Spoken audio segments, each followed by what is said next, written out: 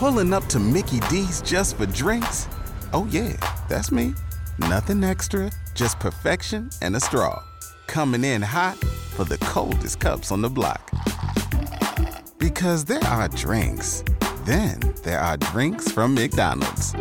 Mix things up with any size lemonade or sweet tea for $1.49. Perfect with our classic fries. Price and participation may vary. Cannot be combined with any other offer. Ba-da-ba-ba-ba. Hello, everyone, and welcome to a special edition of Lords of Limited. My name is Ben Warney, and joining me on the line is Ethan Sachs. Ethan, we've got our Guilds of Ravnica preview card to talk about. Yeah, we are really excited to be a part of spoiler season again. Thank you so much to Wizards of the Coast for our free spoiler content. Let's get into it. Our card is, drumroll, Conclave Guildmage. This is part of a cycle, green and a white for a 2/2 elf cleric with 2 abilities. Green, tap, creatures you control gain trample until end of turn, and 5 and a white, tap, create a 2/2 green and white elf knight creature token with vigilance. And this is an uncommon. Ben, what do you think about this card? There's a lot to unpack here. 2 mana for a 2/2 is fine, what you would expect, but it's hard to cast at green-white for a 2/2. So, I mean, you're really going to have to be heavily green-white for this to come down on turn 2. There's a place to put mana for its 5 and a white ability to make a 2/2, but that's pretty overpriced. And having to tap it, it's not a repeatable effect like the other guild mages have been. The abilities don't really seem to go together too much to me. So the green tap ability to give a creature trample until end of turn, I mean, I guess presumably like you're going to have some small dudes in Selesnya that you're going to be convoking out some big thing that you want to give trample to. I think that's probably the thought there.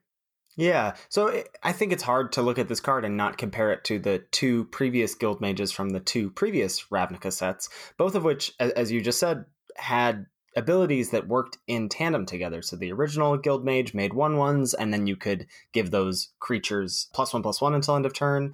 The one from Return to Ravnica, Vitu-Ghazi Guildmage, was like one of the best uncommons of that set, and that made 3/3s, and then you could copy those 3/3s for cheaper mana. So like you pay 6 to make a 3/3, and then you could pay 4 to populate, which was just to like copy a creature token.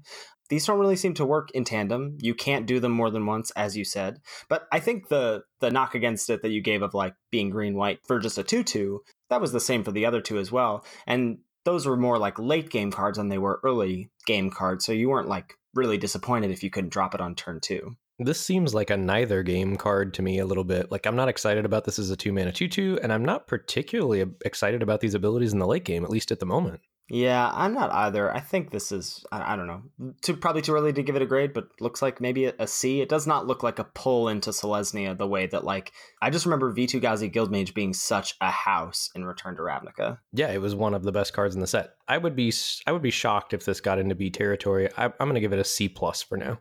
Ooh, C+. Little C+ action. Yeah, I'll be interested to see what the rest of the cycle is, and I am really, really pumped for the rest of spoiler season. This set looks really sweet. Yeah, can we get rid of M19 already and fast forward a few weeks? Oh, baby, you are singing my song right now. Thank you so much to Wizards of the Coast for our free preview content. We really appreciate being a part of spoiler season. Thank you for listening, and we will catch you next week for another episode of Lords of Limited. Thanks, everybody. See you later.